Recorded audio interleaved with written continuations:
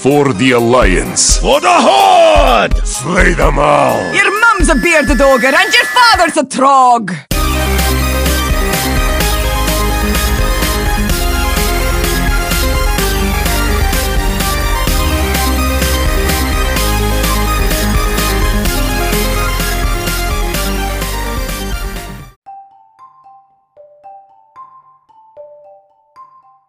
Welcome back to Casually Casual Cast. I am your host, Horena Swift. This is the Warcraft podcast for those who are hardcore about not being hardcore. In this episode, I cover Warcraft retail and WoW Classic news in and out of Azeroth. I peruse some of the forums for both retail and classic, and I share some community feedback. I also share some adventures if I've had any in Azeroth, and I finish by taking a trip through Trade Chat, where we cover spotlights from the community and stuff going on inside the game. What events are taking place? What can you look forward to? Today's date is 9/21/2022, and you're listening to episode 12. You can have your thoughts, opinions, stories, adventures, and recruitment needs shared on the show too. Just tweet the show at Warcraft Casual. You can follow me on Twitter at Horena, HARAINNA. You can email the show at casuallycasualcast@gmail.com, and you can find past episodes, the show notes for Casual Casual Cast, and the rest of the podcasts I host at cozypodcastnetwork.com. So let's get started by diving into some news.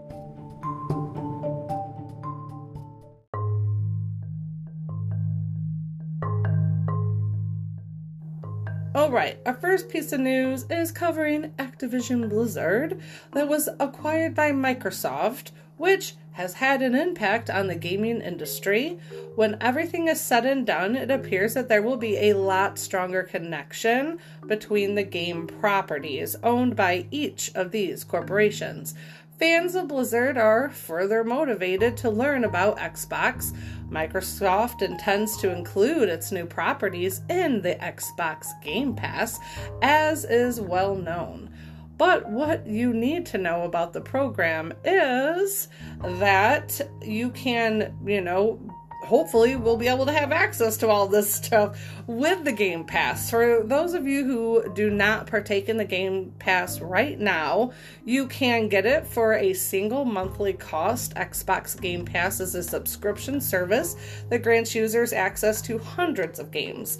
The Game Pass collection is constantly being expanded, and members also get early access to new Xbox Game Studio releases, popular games including Halo Infinite, Minecraft, Rainbow Six Siege, Forza Horizon 5, FIFA 22, Sea of Thieves, Mortal Kombat 11, and those are just the currently available right now with the Game Pass. But when will Blizzard games be released onto the Games Pass? We don't know how much of the Blizzard library will be included in Game Pass at all right now. The other significant Microsoft acquisition provides the best indications at this time. In September 2020, the business announced that it will buy Bethesda Studios and Bethesda Softworks, and the transaction was completed in March 2021.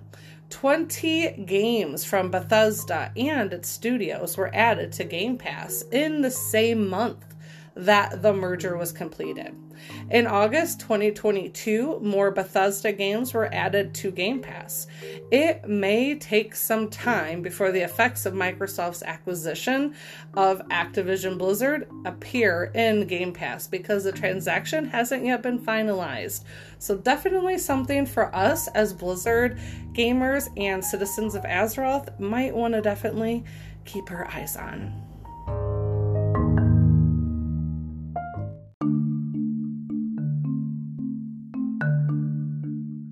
Alright, our first chunk of retail news is the Solo Shuffle Showdown is going to be kicking off soon. This is regarding esports and reported from WorldOfWarcraft.com on September 21st. That is today, by Blizzard Entertainment. And they posted for us to get ready for the first solo shuffle tournament where 36 players from North America and the EMEA will duke it out for a share of the $100,000 US dollar prize pool. Solo queue fans rejoice! Solo Shuffle Showdown is the first WoW esports tournament where PvP players will compete as individuals instead of on a team. A total of 72 gladiators will fight for glory in a quest to become the first ever Solo Shuffle Showdown champion. This will be taking place on September 23rd and 25th of 2022. That's in a couple days. And the venue will be taking place on youtube.com/Warcraft and Warcraft's Twitch channel, and the links are in the show notes. This is coming this Friday, September 23rd to the Sunday, September 25th. Broadcast time is at 10 a.m. Pacific Standard Time, and prize pool $100,000, and the format will be players will be participating either as healers or damage dealers. Each region will have a winner in each category. Competition split into 2 stages, knockout stage and finals.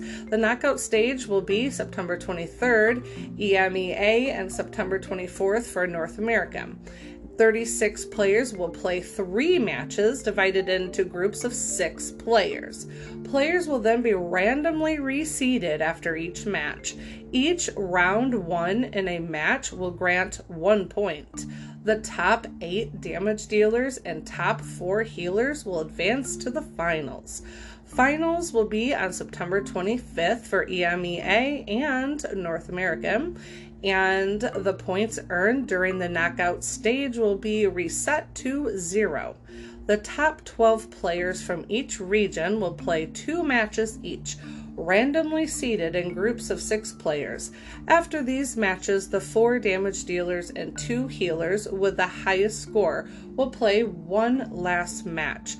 The damage dealer, and the healer with the highest scores throughout the day will be crowned the Solo Shuffle Showdown champions.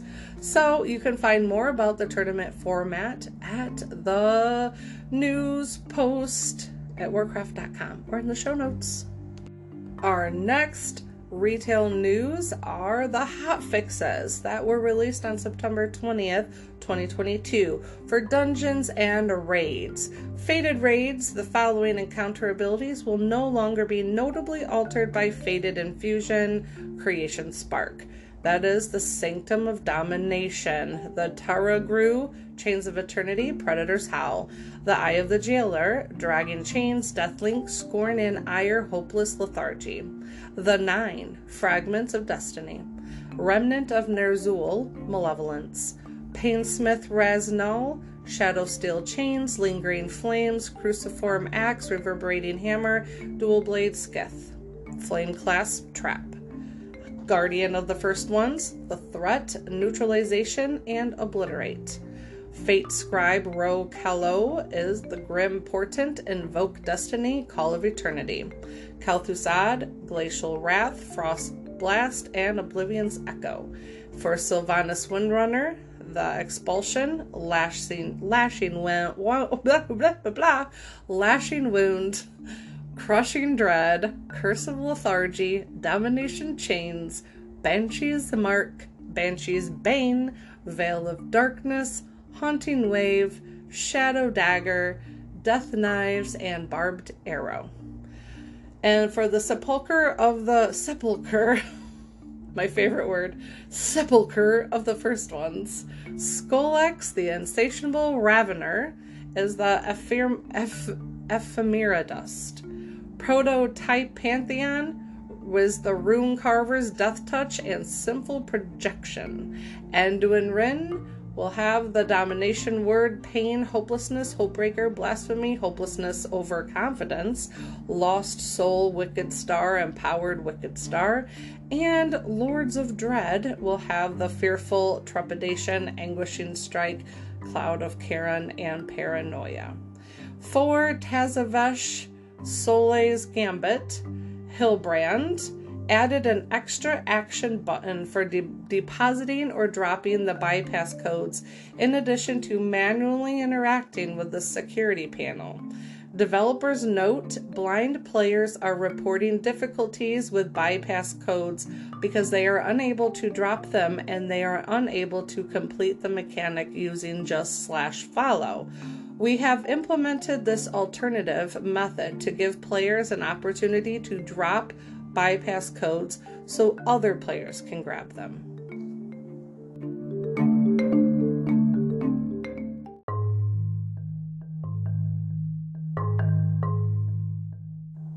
Oh, right. Warcraft has released a short story for you to read. You can find it at worldofwarcraft.com or in the show notes, and it's titled Visage Day. And here's a little bit about it, and then you can just head there and read it yourself. Travel Azeroth with Chromie as she seeks wisdom from her fellow dragons in creating a visage the mortal form dragons choose when coming of age. "You must be Chrono Normu," the dragon said with a polite bow of his head. "I am Kalecgos. It is an honor to meet you." The bronze bowed his head in response. "Delighted, Kalecgos. Zednormi speaks highly of you. Thank you for taking the time to see me. I can tell you're very busy." Kalecgos smiled. There was something calm and gentle about him. "My master, Malygos, expects members of our flight to train relentlessly, but I can always find time to do a favor for a friend. Zedormi informed me that you seek guidance about your upcoming Visage Day." Chrono Normu gave a sober nod. "Indeed, and it is fast approaching. I find myself torn over which mortal form best represents who I am. I sought out my own master, and he suggested I try to learn from others who had already made their decision. If I may ask, Kalecgos, how did you choose a form?" You can continue to read this charming and heartfelt fairy tale written by lead narrative designer Steve Danhauser, part of the short story collection Folk and Fairy Tales of Azeroth. But you're going to have to do it in your own voices.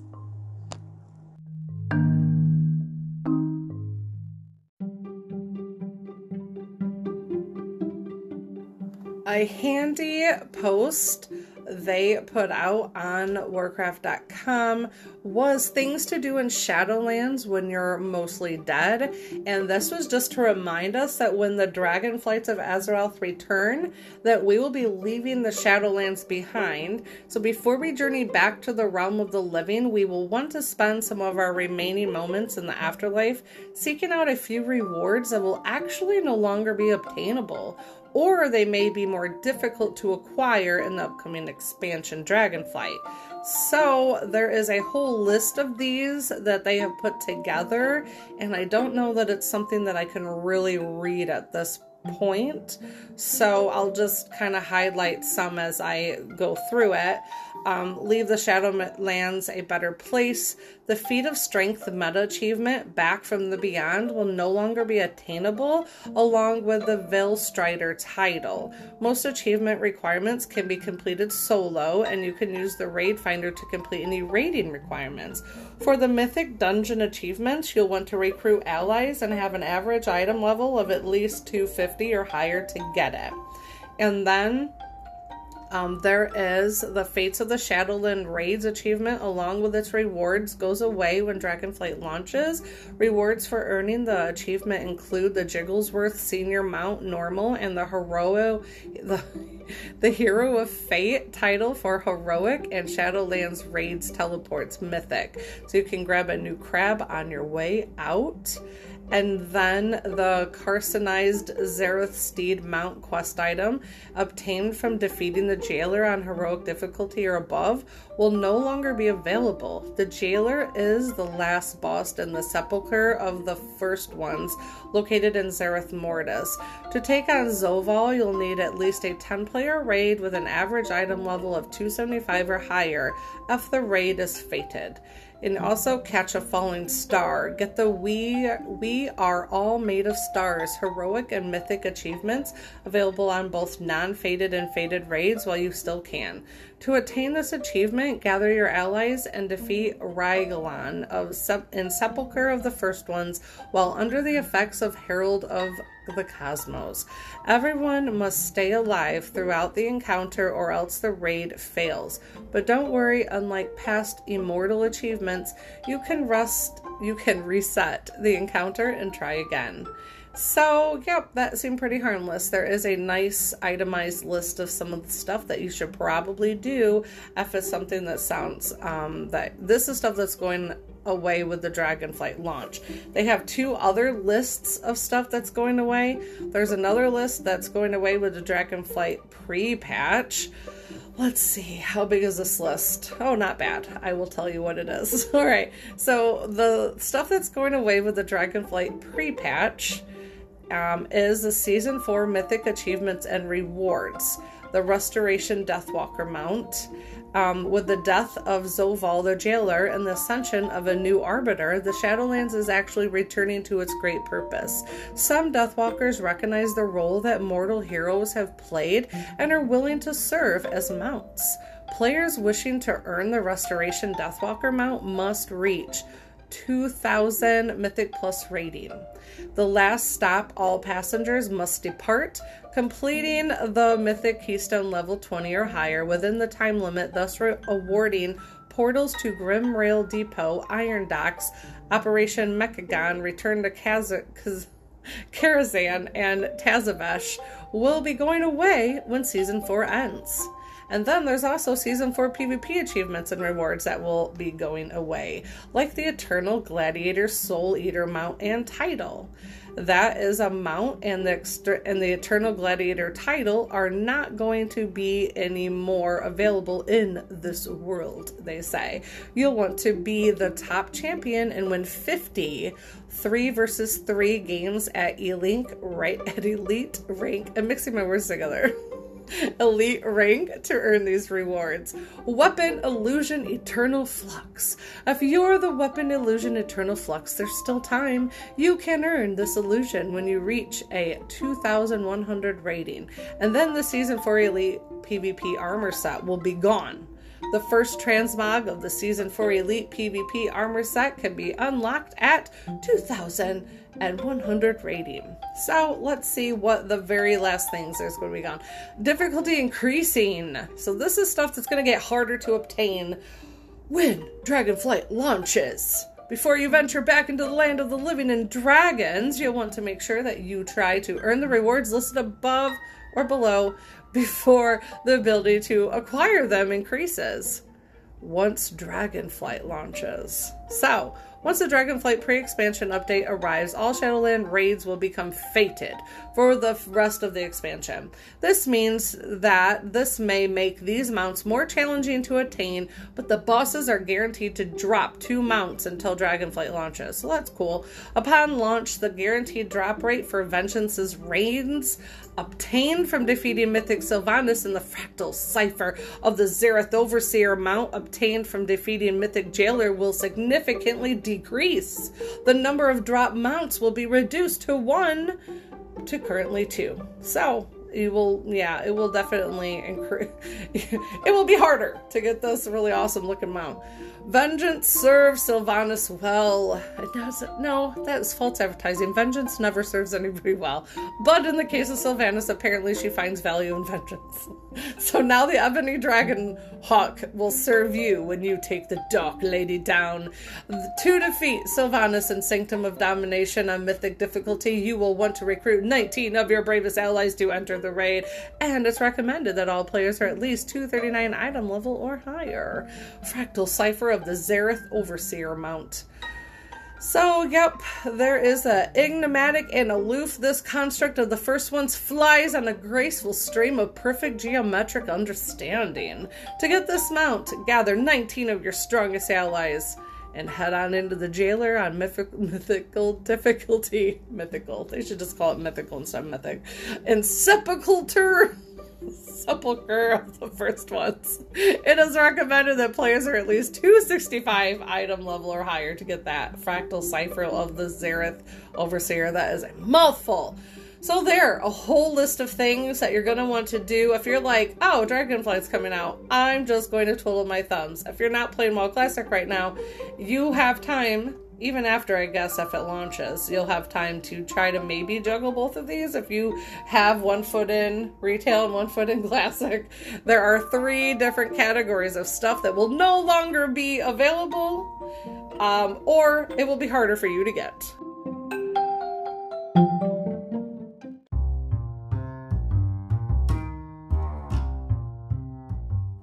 And to wrap up our retail Warcraft chat, I found an article on dotesports.com, and it was posted on September 14th, 2022 by Michael Kelly.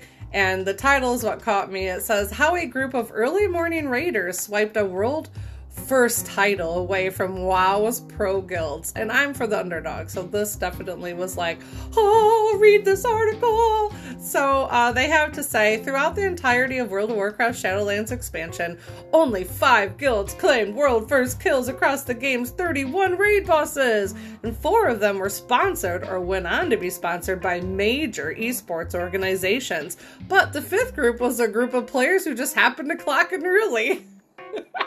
And while the race to first is considered the pinnacle event of the game's esports scene, although the event isn't sponsored in full by Blizzard Entertainment, organizations still field 20-player WoW rosters to complete a new raid faster than any other team. But the world first races span entire raids, and each boss is a WoW raid has its own world first achievement. The Early Shift, a self-proclaimed hardcore casual guild, earned the opening world first kill of Sepulcher of the First Ones, the raid in March, thanks in part to their unconventional raiding schedule and bold call to attempt the raid on mythic difficulty despite being weaker than most guilds. During world first races, professional guilds will extend their normal raiding hours, often playing 12 to 16 hours a day. Pro guilds will start their race days as soon as the servers reset, from around 10 a.m. Central Standard Time on Tuesdays, raiding until nightfall. Each world first race is a time sink for organizations and players. Shadowland races lasted anywhere between even 7 and 17 days of practically non-stop raiding. So once the race ends, those pro guilds will slot back into their regularly scheduled nighttime raiding hours. But the Early Shift, however, was a dedicated morning raiding guild. When the pros extend their hours to include the morning and afternoon, their raiding window overlap with that of the Early Shift. That time slot played a major factor in the guild's ability to walk backward into a world first kill, outpacing all other pro guilds in WoW's most recent race to world first, just while playing during their normal raiding hours. Isn't that awesome? They're quoted saying, "We raid in the morning, and it just happened," Zammy, the Early Shift's raid leader, told .esports. "We were just like, oh, no one has the kill yet? So we might as well try." With their morning raid time in mind, it was only a matter of time until the Early Shift eventually took down a boss before anyone else in the world. Throughout the Shadowlands expansion, the guild was slowly ramping up toward a world first kill, getting the 16th overall kill on the opening boss of Castle Nathria and the 3rd for the opening of the Sanctum of Domination. So I just thought that was really awesome. I'll put the link to the rest of it in the show notes, but that just goes to show you, don't give up. Don't quit before you even try. And it's those, it's that whole, that slow and steady wins the race, right? They didn't have to change who they were. They didn't have to switch anything up. They just worked as a team, stuck to their schedule, They didn't have to sacrifice any more hours of their day, and they knocked it out, and they did it. So I just thought that was an amazing underdog story I wanted to share with you. So like I said, the link is in the show notes, or you can find it at .esports.com.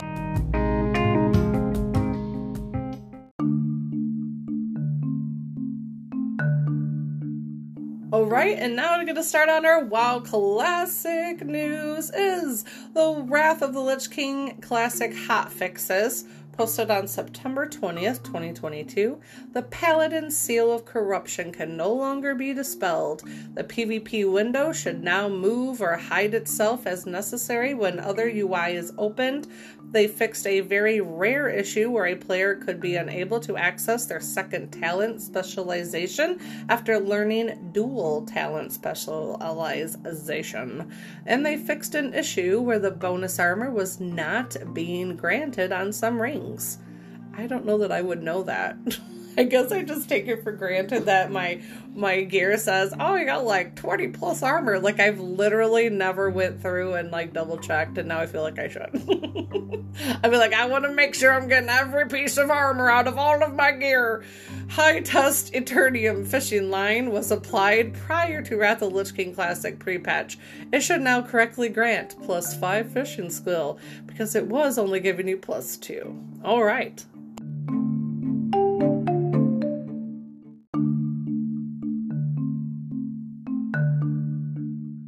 Alright, so last episode with the whole Wrath of the Lich King pre-patch, starting early, then ending early, and then not ending early, and the confusion of, oh, it was supposed to be this way. No, it's not supposed to be this way. You know, it was just like a play-by-play. And the one thing that I got out of all of it was it just seemed to be like everybody kind of knew what they were talking about, but nobody was communicating. Like, I feel like that was the case. And I think I even said as much in episode 11. And I feel like that was confirmed. I was listening to, I want to get the episode right, but I think it was Warcraft Reloaded did an interview with Brian. Let me double check. I'm going to hit pause, but you won't know. It'll just sound like I just never left. Okay, yes, I'm back. It is the Warcraft podcast that is a Mash Those Buttons show, and it's called Warcraft Reloaded. I'm sure you've most likely heard of it, and if not, I don't know how you couldn't, because it's actually been out for a while.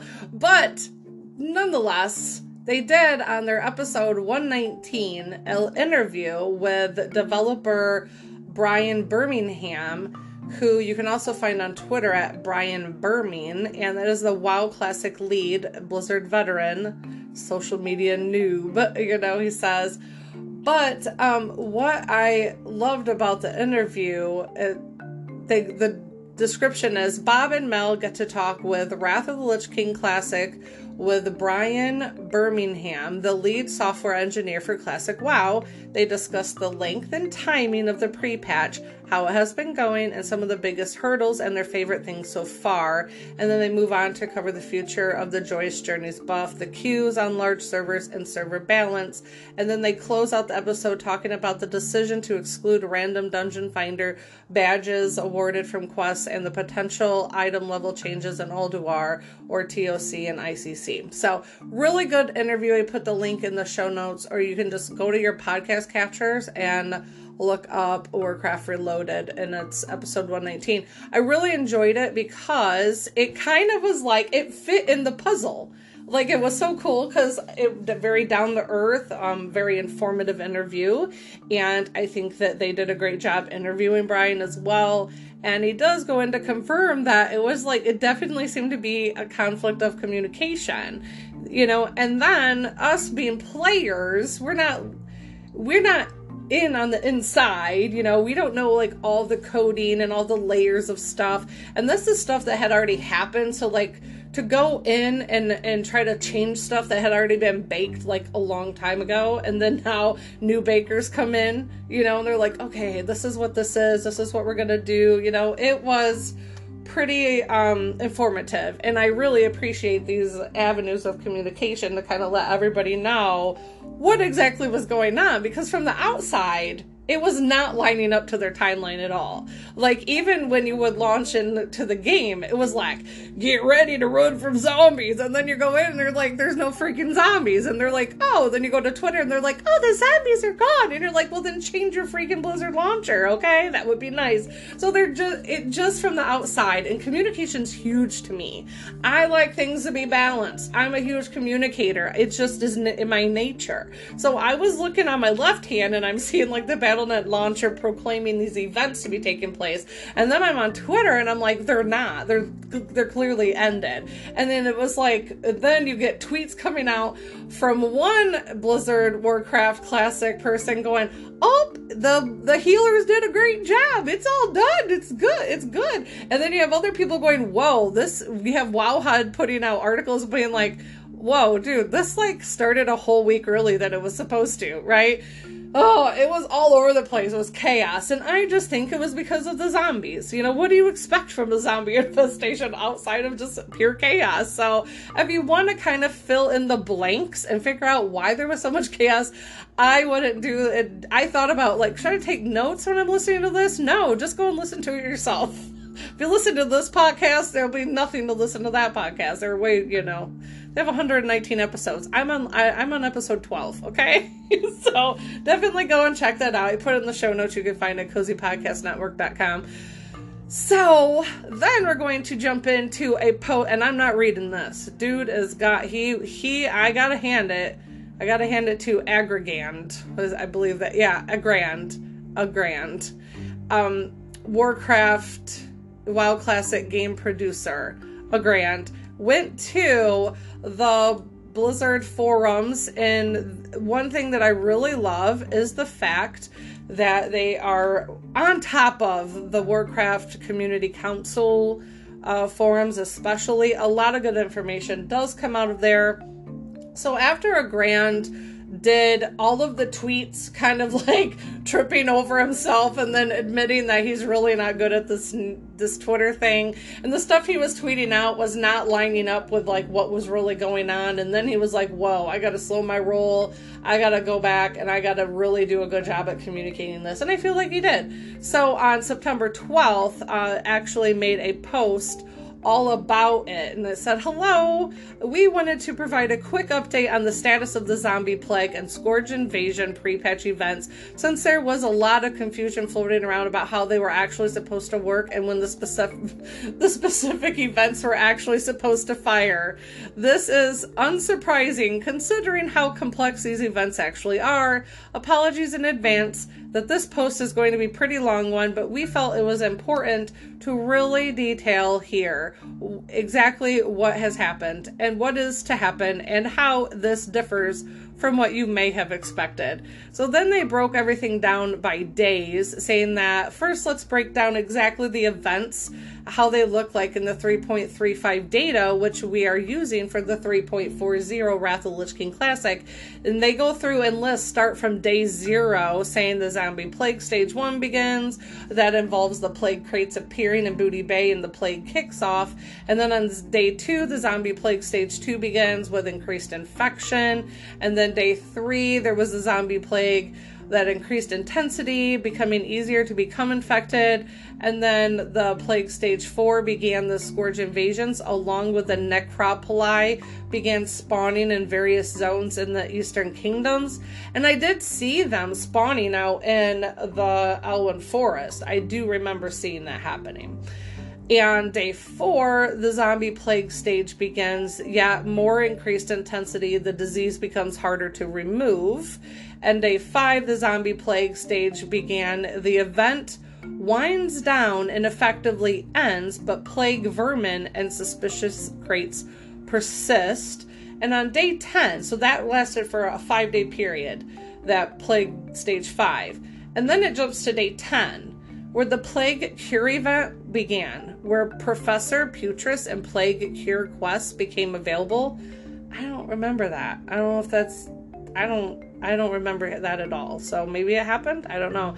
Day 18, the Scourge Necropoli in the various Eastern Kingdoms and Kalimdor disappear, and the epilogue event begins, the Plague Cure event ends, and the last chapter, City Attacks, begin. This is when the Scourge begin attacking cities, and the RP events with Thrall and Garrosh for the Horde and Varian Wrynn for the Alliance kickoff.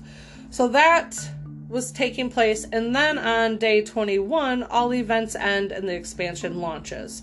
So, if Wrath is starting and launching on September 26th, then day 21 would actually be taking place on September 26th.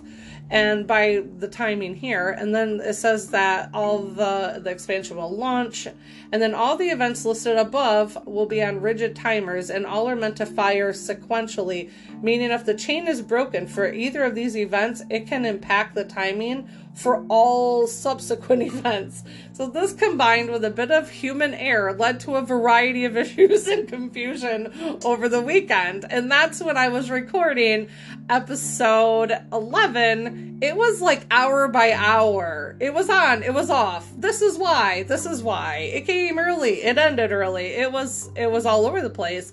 And I even had to like go into my last episode and like add more, because I felt like, well, crap, they keep coming out with more information, and I literally just published the show, and I hate that. It's the plague of a podcaster. The minute you post, something new and breaking comes out, and you're like, I want to pull it down and add it.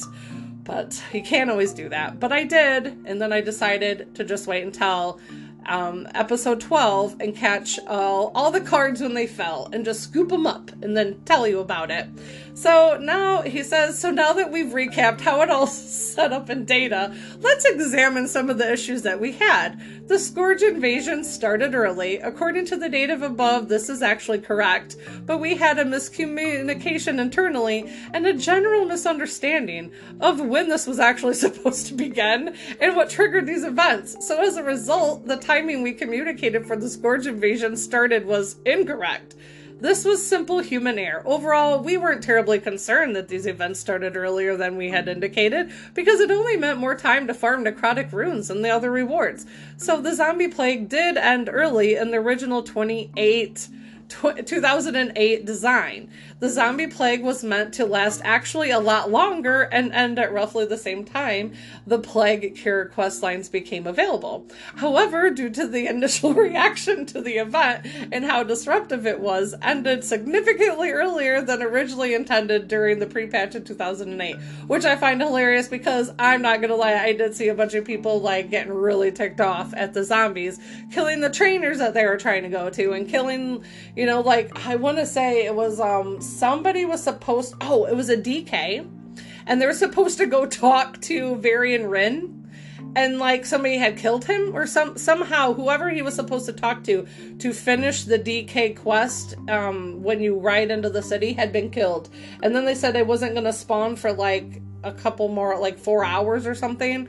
I'm just paraphrasing. I can't remember the exact time without Googling it, and I'm just trying to remember what they said on Trade Chat. But they were, I mean, I could understand why people were getting pissed off in 2008. And now it's 2022, and us humans are still getting pissed off when our NPCs were getting murdered. I roll with it. I don't tend to be as quick to get upset about stuff like that. I tend to laugh at stuff like that more. Obviously, laughter is my coping mechanism. So even if I were to nerd rage about it, I would probably do it by laughing. So they go on to say that this truncated duration is still reflected in their data, and their intent was for Wrath Classic was just to adjust it to have it last for a full week. This was unfortunately overlooked and was another mistake. Different realms were having events start and end at different times. Which makes sense, because on Twitter, I would see people be like, no, it's still going on. And I'd be like, it's not on my server. And then I started like gaslight myself. Like, do I even know what I'm talking about? Like, I swear I'm not seeing this stuff going on my server. So yeah, this makes sense. It was firing off in different servers at different times. So due to the nature of these events being on rigid timers and being very specifically tied to one another, various realms are now on different timers and stages due to some of the issues that they have had. So additionally, we have spun up a brand new realm, Aranicus, which started the Zombie Plague Stage 3 and the Scourge Invasion event about a full day after the rest of the US realms. And if we were to open any additional new realms, they would also have this issue. We believe that most realms are the same general stage at the time, and I am making this post, but if we allow events to play out without intervention, the subsequent Plague, Cure, and City Attack RP events will start and end at wildly different times, depending on the realm and the region. So, I'm not going to go on. I've already read enough, but there's a lot more in this post. I'll just jump down to the bottom. It says, what should you expect between now and launch? Following scheduled regional downtime on September 13th, that's this past the rebuilt versions of the remaining events will be running on all live realms. This means that the Scourge events will continue to play out right up until September 26th at 3 p.m. and Pacific Standard Time when Wrath of the Lich King Classic officially launches. That means that the Plague Quest events will be available in Shattrath as soon as realms come up from maintenance. That this portion of events will also run right up until September 26th at 3 p.m.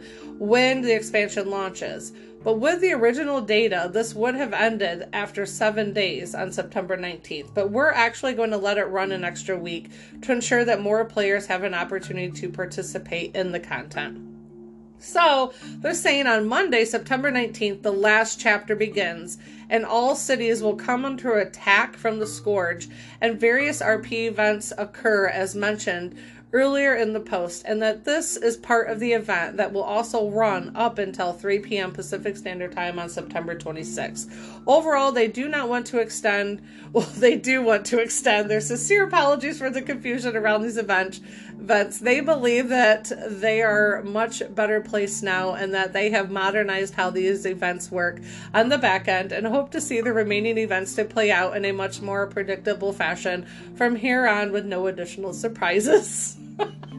So I just think that if it was any type of another event outside of Zombie Plague event, and I just think it's hilarious that just trying to reenact something that happened back in 2008, now in 2022, to me, it was like poetic. It was very poetic. It was just like utter chaos, confusion, but it's really awesome that at the end of the day, they take the time to put the final bow on the end and be like, this is why it's chaos. This is why it's chaotic. And honestly, you have to appreciate the communication that I'm not used to that much over the years. I feel like they're doing a lot better job communicating and also having that sense of humor and being more active on Twitter, even though that they all are self-proclaimed Twitter noobs. So I will wrap that up. Like I said, it is a lengthy post, itemized, very full of information. I didn't read all of it, and I still read a lot of it. So the link is in the show notes, cozypodcastnetwork.com. You just click on the Casual Cast tab. It takes you right there. Also, Josh Greenfield, the same author of that post, tweeted out, following maintenance this morning, you can queue for BGs from your PV pain. Come kill me while I grind for brutal gear on my pally. So now in Warcraft Classic, he was letting you know that you can queue from Battlegrounds right from your PvP pain. And I thought that was awesome.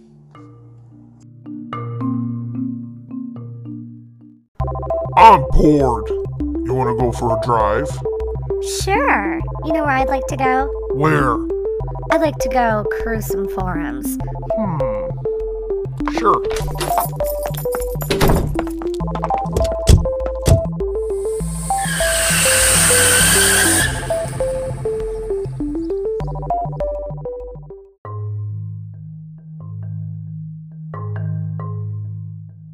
Alright, we are cruising the forums in the WoW Classic Community Council Blue post, in a post titled Classic Looking to the Future by Six Fury on the Warcraft Community Council forums. They got the discussion started by saying, Hello, I'd like to kick off a discussion into the future of Classic WoW. Now that we are just a few weeks away from Wrath of the Lich King launching, I think it's a good time to look back and think where the future may lead. Feel free to chime in with your own feedback. And then Bornak, the community manager, replied, "Thanks for kicking this off, Six Fury, and to everyone who has shared their thoughts so far. Some of you have covered this already, but we are very interested in hearing what you all are most excited about after the Lich King is defeated. Based on the discussions in the thread so far, there seem to be two general directions for this. If Wrath is a bit of a stopping point for you, what would make you most interested in playing WoW Classic in the future? Seasons, fresh start experiences, or anything that appeals to you? Does the possibility of continuing on to Cataclysm sound exciting to you? If so, are there still changes you'd like to see? If not, are there certain changes that would get you excited?" Note that these questions aren't meant to be encompassing, so if you have something else to add, please share that. We look forward to reading your feedback. So I just wanted to let you know that they are looking for your feedback, whether they care about it or not. They are requesting it. So I personally feel like I would like to, my Classic experience would probably hop off at WoW Classic in a Wrath, depending on how they handle servers. Like, I'm all about not having cross-server things, because I think that just kills the PvP servers and RP PvP servers, and I just don't like that.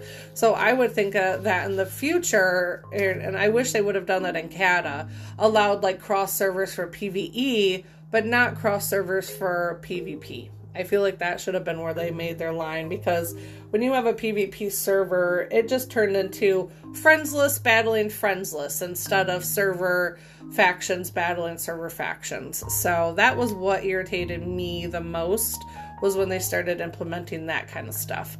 So, I don't know. I guess for me it depends on how they approach Cataclysm, or how are they going to do that? What parts of Cataclysm are they going to do? What parts are they not going to do? So, that's that. But only time will tell. And also, I wanted to let you know that there is a post on the Warcraft Classic Reddit that wanted to warn everyone how you can get scammed, because somebody posted, "I got scammed by a turd in trade chat selling fake profession leveling kits, submitted a ticket and had the gold lost mailed back to me. Thanks Blizzard support for taking care of this. PSA, open a ticket if you get scammed when purchasing a profession leveling kit." And then the actual post they shared, it says, "I am playing on the server Faralina PvP Wrath of the Lich King server, and here's my issue." And it says, "Tim the Rat Alt scammed me out of 15,000 gold.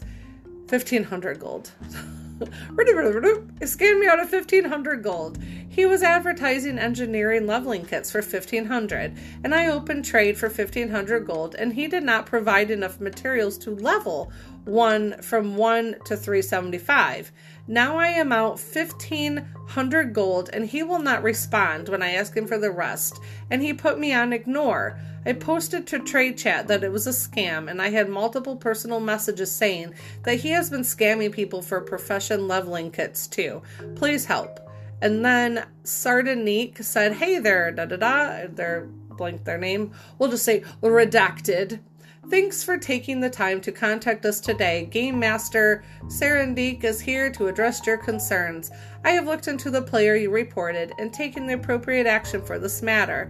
Due to privacy concerns, we are not able to discuss what was done, but rest assured the action was appropriate. For the gold that was lost, I have mailed it back to your character.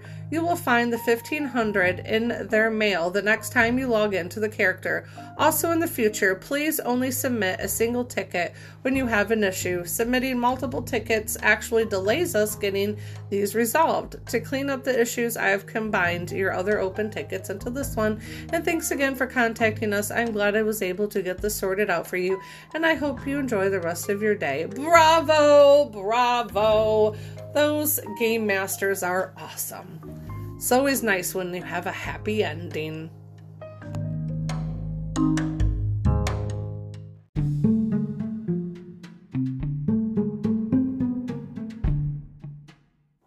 our second Cruising the Forum post, titled, People in Pugs Need to Chill Out.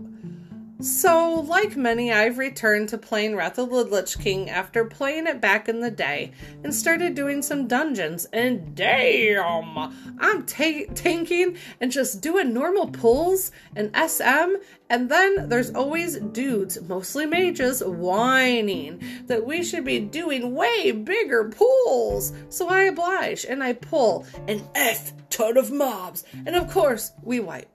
People start going off about it, telling me I should have done X and Y, and then I usually leave after one wipe. I get that some people want to speedrun for max XP gains, but please, does anyone just play this game for fun anymore? Also, how am I supposed to know how SM is run these days when it's my first time running them in years? A lot of people will obviously disagree on here, but this just frustrates me a lot. I had to vent about it. So, the replies are as follows. Deadzo900. This is all from Reddit. Classic WoW, I should tell you. But I think it covers both retail and classic. That's why I added it, because I think it can span both game versions. Deadzo900 said, MMO culture, especially in WoW and really in gaming overall, has really changed. People in general are more angry and focused on playing the game the right way, which usually equates to min-maxing every little thing, no matter how low tier or easy the content is. For whatever reason, some people have really intertwined performance in this game to their personal ego value. It's too bad, because this game used to be about socializing, working through content together, and community building. This used to happen organically. However, now that's really the case, and I would like to side add, I find that is also the case. And it's if you can find a really good community of nice, friendly, tight-knit, down-to-earth people, it is a gem. And that's why I have stuck with, I definitely recommend, if that sounds like something you're interested in, definitely check out the Lion's Pride Tavern.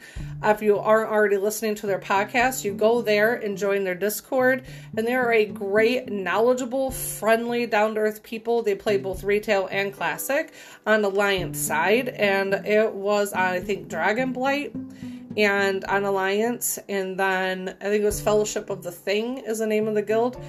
And then also on Pagel. So it's the Lion's Pride Tavern on Pagel. So definitely go in there and get someone to invite you. If down to earth, socializing and working through content together and community building sounds like something fun. So that's definitely why I have staked my flag, my Warcraft flag in that community, because they're just awesome. So I definitely would recommend you going there. So Puffy Wiggles said, yeah, and they're always so miserable as people. They meta everything to neglect the fun, or just being remotely likable. In fact, most of the time they equate fun to being the best. Yet nothing about their personality screams, I'm having fun. It truly is the cancer of modern gaming that rose off the backs of esports and everything being a competition. We invited the worst types of people into our games when that happened. Even the worst player in the game is a try-hard ego enthusiast attempting to make himself as unlikable as humanly possible. Tell us how you feel, Puffy Wiggles. GM Carper said, I think assuming every player is like this is part of the problem. Many of us are just here to be nice, make friends, have fun. And Galago said, this is it, man. Everyone is focused on min-maxing. Back then, people would roaming around just for the fun of it. I myself have got plenty of levels on my hunter by just grinding mobs. There was always some purposelessness. Yeah, that's it. World PvP shenanigans going on, and it was nice. Everyone now reads up on the guide on how to do this and how to do that as fast as possible. Yesterday, I teamed up with a random warrior in Nagrand, and we kept going against a group of 10+ horde at the Ring of Blood, just for fun. We wiped plenty of times and had fun rezzing and heading back. But we'd be excited if we took down just a few of us, or took a few of them down with us. No goal or point in what we were doing except to just have fun. And Dedzo900 replied, I'm glad you're promoting and engaging in that type of play. That it's not extinct, just a lot more rare now, it seems. And maybe the other stuff is just more common, who knows. And then Swenka wraps it up by saying, I call it the streamer or pro effect. Many people seem to want to play like there are these things. Now, instead of the occasional troll and such, we have armies of Reddit and 4chan cringelords trying to goad each other in general and trade chat, like some weird RP exercise to see as the most terminally online loser. I just don't get this culture, but it is disingenuous and awful because they all act like they're trolling, but it's far too on the nose and consistent. So my input would be, I think that a lot of these posters had some good points, that it can be the streamer effect, because with certain streamers, and I can't say all because the streamers that I follow on Twitch and stuff that play Warcraft aren't like that, because I think like attracts like, it's that cliche, like attracts like. You tend to gravitate towards people of like mind, like interests, like wiring, and so those communities will have their little pockets. So you might just see a lot more of that because the younger you are, the less baked you may be in the oven of life. So therefore you're attracted to those people who are so, like even Asmongold, right? He's even acknowledged the fact that when he was younger, he was all about those things. Grind, kick butt, just constant competition, hours and hours, just going at it, writing guides, doing all this stuff. And now he's not that way at all, because you get older and you lose interest, you burn out. And then with the more things happen in your life, you tend to look at gaming differently, and then you also tend to game for different reasons. Some people game and they do that min-maxing, and it can be directly tied to their performance in their game, because their ego and their identity as a human being is directly tied to their performance in a game. Where there's many of us who can go into a game, have fun, and lose, and our internal identity as a person and a human outside of the game has not changed. But some people, those two things they're equated. They're one and the same. Their identity in their game and their identity out of their game are linked. So when one fails, they just throw the baby out with the bathwater, cliche. So that's what they do. Plus, I think a lot of it has to do with back when World of Warcraft first launched, this was a game, a game-breaking gaming world-breaking type of a game. It was so popular. It had a lot of qualities. Granted, it wasn't the first MMORPG. There was other ones before it, but this one just had something different that grabbed people, and it had the lore aspect as well, built off from the previous Warcraft lore that had paved the way. So I think now you have a lot more variation type of gaming. There's a lot of competitive type games out there now where it is more fast paced. Go, win, rise up the rankings and stuff like that. So naturally, I think us as gamers affects how us as Azerothians approach the game. That just seems to be my most, that's my hot take right now. So that's what I have to think about that. But guess what? We have some more thoughts, and it comes from the Side Quest community poll.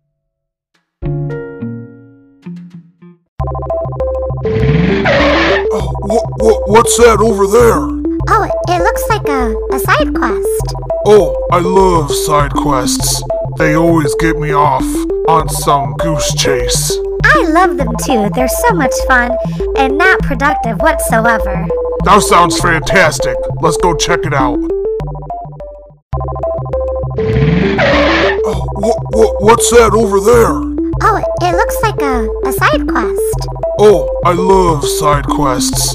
They always get me off on some goose chase. I love them too. They're so much fun and not productive whatsoever. That sounds fantastic. Let's go check it out. What's that over there? Oh, it looks like a side quest. Oh, I love side quests. They always get me off on some goose chase. I love them too. They're so much fun and not productive whatsoever. That sounds fantastic. Let's go check it out.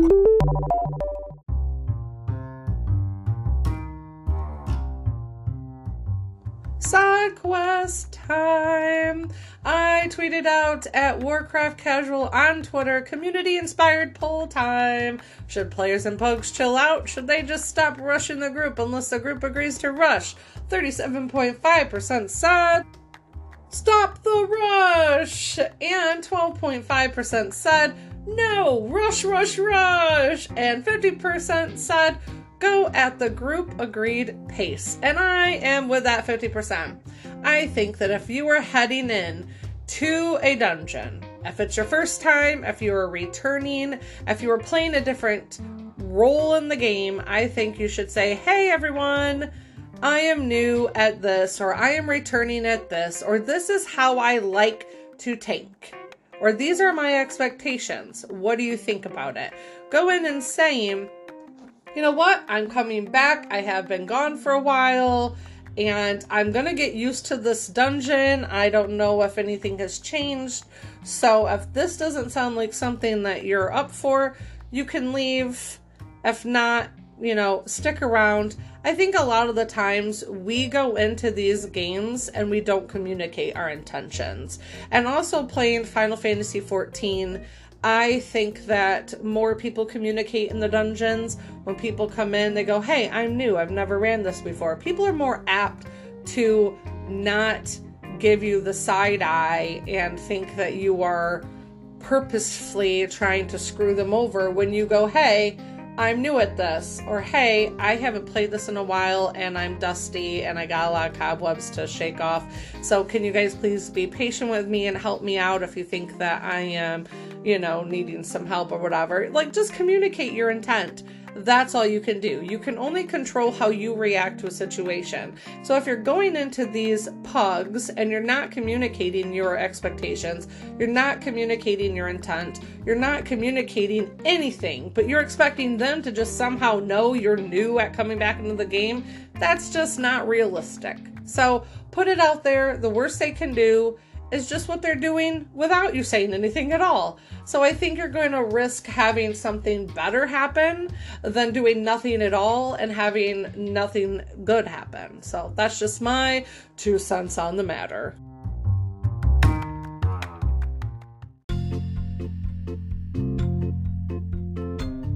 All right, now we're moving into Trade Chat, the place for extras, the place for spotlights, for tips or recommendations, and those in-game events. So, to get us started, we are at the Larger Than Life Brewfest is here. The Pirate Day has come and gone, so I hope you got your booty on. But right now, Larger Than Life Brewfest is running from September 20th to October 6th. First celebrated by the dwarves, Brewfest now holds appeal among all races of Azeroth. Do you love eating delicious rare food? Delicious fair food. I guess fair food would be rare food. Drinking bountiful beverages and riding rams around barrels of apples, Brewfest has arrived, and you can do all of that and more from September 20th and October 6th. And this is in both versions of the game. And you can find the Brewfest taking place at Ironforge entrance for Alliance and in Orgrimmar for the Horde. And completing the quests and activities on the Brewfest grounds will generally reward you with Brewfest prize tokens. These are used to purchase most of the items you will find on sale at Brewfest. Now, I attended Brewfest. I did Pirate stay in both retail and in Classic. And in WoW Classic, I did Brewfest so far. I haven't done it in retail yet. But I did notice it had been a while since I had done the running racing of the Rams. And in Classic, I noticed that I did not, it took me a while to like get my bearings and to remember that you have to take the reins in your bag and whip the ram to make the pace go the 3 different speeds in order to finish the quest in the 4-minute allotted time.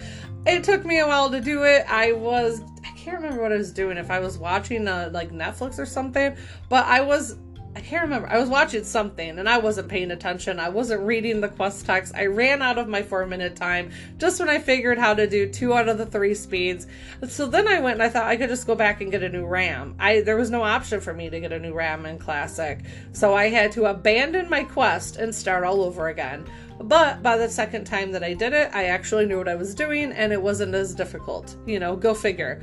Reading the quest text, who would have thought? How dare they? And the weekly bonus event is titled Battlegrounds. You will have 7 days on the Battlegrounds. All this week, heading to the Battlegrounds will net you an extra honor along with bonus loot for completing the world's this week's quest. To enter the fray, open Group Finder, your hotkey I, and then select Player versus Player tab, then choose Quick Match, select Random Battlegrounds or Random Epic Battlegrounds, and hit the Join Battle button. You'll be matched up with other players and sent to one of the 12 battlegrounds listed below: Alterac Valley, Arathi Basin, Ash Rand, Battle for Gilneas, Battle for Wintergrass, Deepwind Gorge, Eye of the Storm, Isle of Conquest, Sealing Shores, Silvershard Mines, Temple of Kathmandu, Twin Peaks, and Warsong Gulch. And the weekly quest is there before you get started. Make sure you speak to Caretaker Kaltal and Oribos, who has a quest for you. You can also pick up the quest from within the adventure guide. Win 4 battlegrounds and you'll be rewarded with 5 marks of honor. And then you'll also have the battleground buff. This week you will gain 50% more honor in battlegrounds. And then there is, like, you should probably already know, that a new event is offered every week. And this week it happens to be battlegrounds. And this week, there is the PvP Brawl Arathi Basin, which runs from September 20th to September 27th, where you can put away your bathing suit, pull out your parka, and enter into a winter wonderland as Arathi Basin, you know and love, gets a fresh coat of ice and snow. You'll be racing your way between the farm, stables, mine, lumberyard, and blacksmith, through piles of snow and over a mostly frozen lake. One more thing, the weather forecast calls for a bit of fog of war. We hope you're prepared for the weather.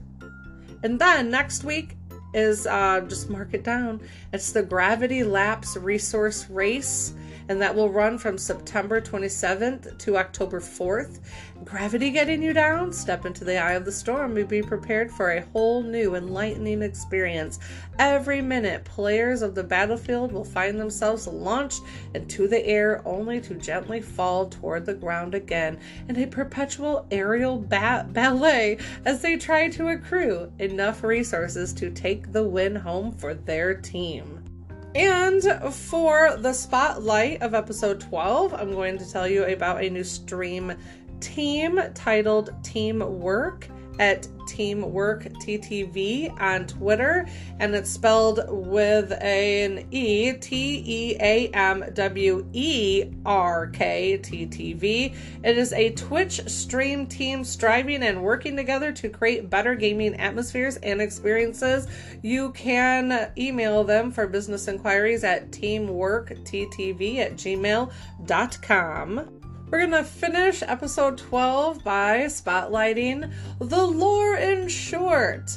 Arthas Menethil, the Wrath of the Lich King Classic, World of Warcraft.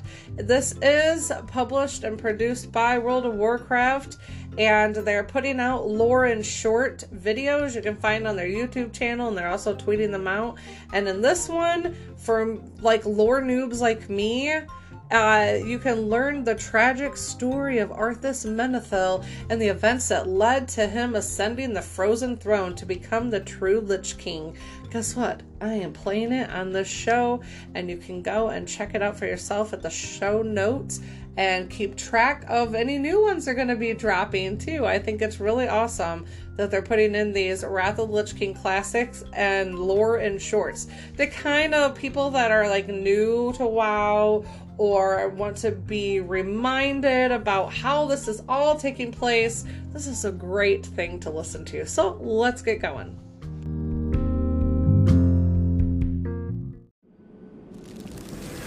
Arthas Menethil, son of King Tyrannus Menethil II, the ruler of Lordaeron.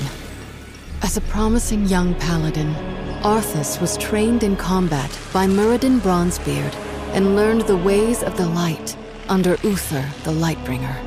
Soon after his induction into the Knights of the Silver Hand, a plague gripped the Northlands of Lordaeron.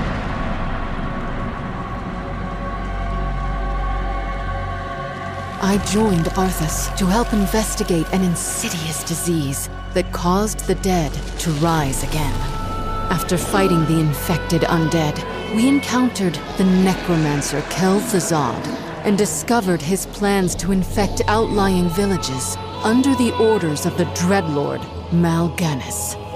We set out to stop the demon before he could reach his next target, the city of Stratholme. But we arrived too late. The citizens had already consumed poisoned grain that would doom them to rise into undeath. To stop the plague from spreading further, Arthas ordered his knights to purge the entire city. Uther and I were horrified and refused to obey his cruel command. Those who remained loyal to Arthas joined him and began the culling of Stratholme. Arthas sought vengeance upon Mal'Ganis, but the demon slipped away to the frozen land of Northrend. While leading his forces in pursuit of Mal'Ganis, Arthas came upon his former mentor, Muradin, searching for a powerful blade called Frostmourne. When the sword was found, Muradin read its inscription and warned the prince that the weapon was cursed. But Arthas believed that the blade would give him the power to save his people. When the weapon broke free, a shard of ice struck Muradin down.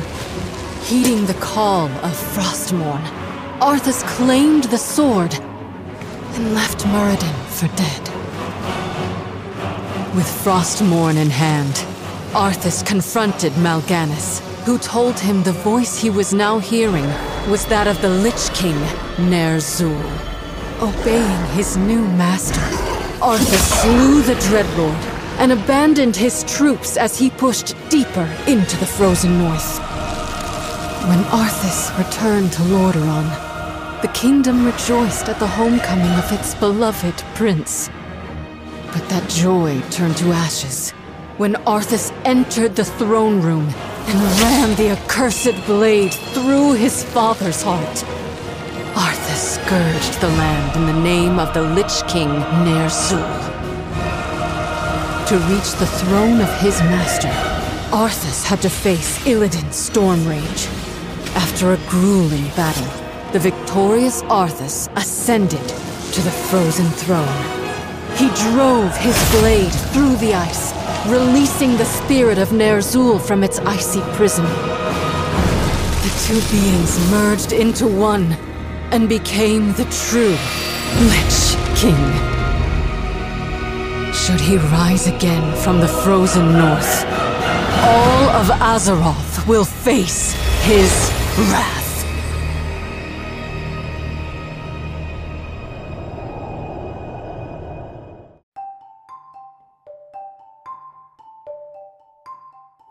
Well, that has been episode 12 of Casually Casual Cast, the Warcraft podcast for those who are hardcore about not being hardcore.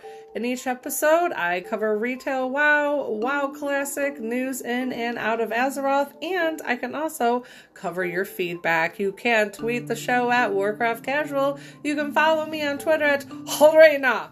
Harainna.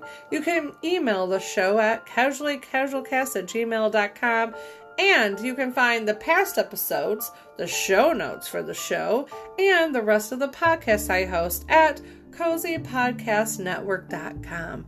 Just click the Casually Casual Cast tab and it'll take you right to the website. All right, well, happy adventurers, Azerothians. Bye-bye.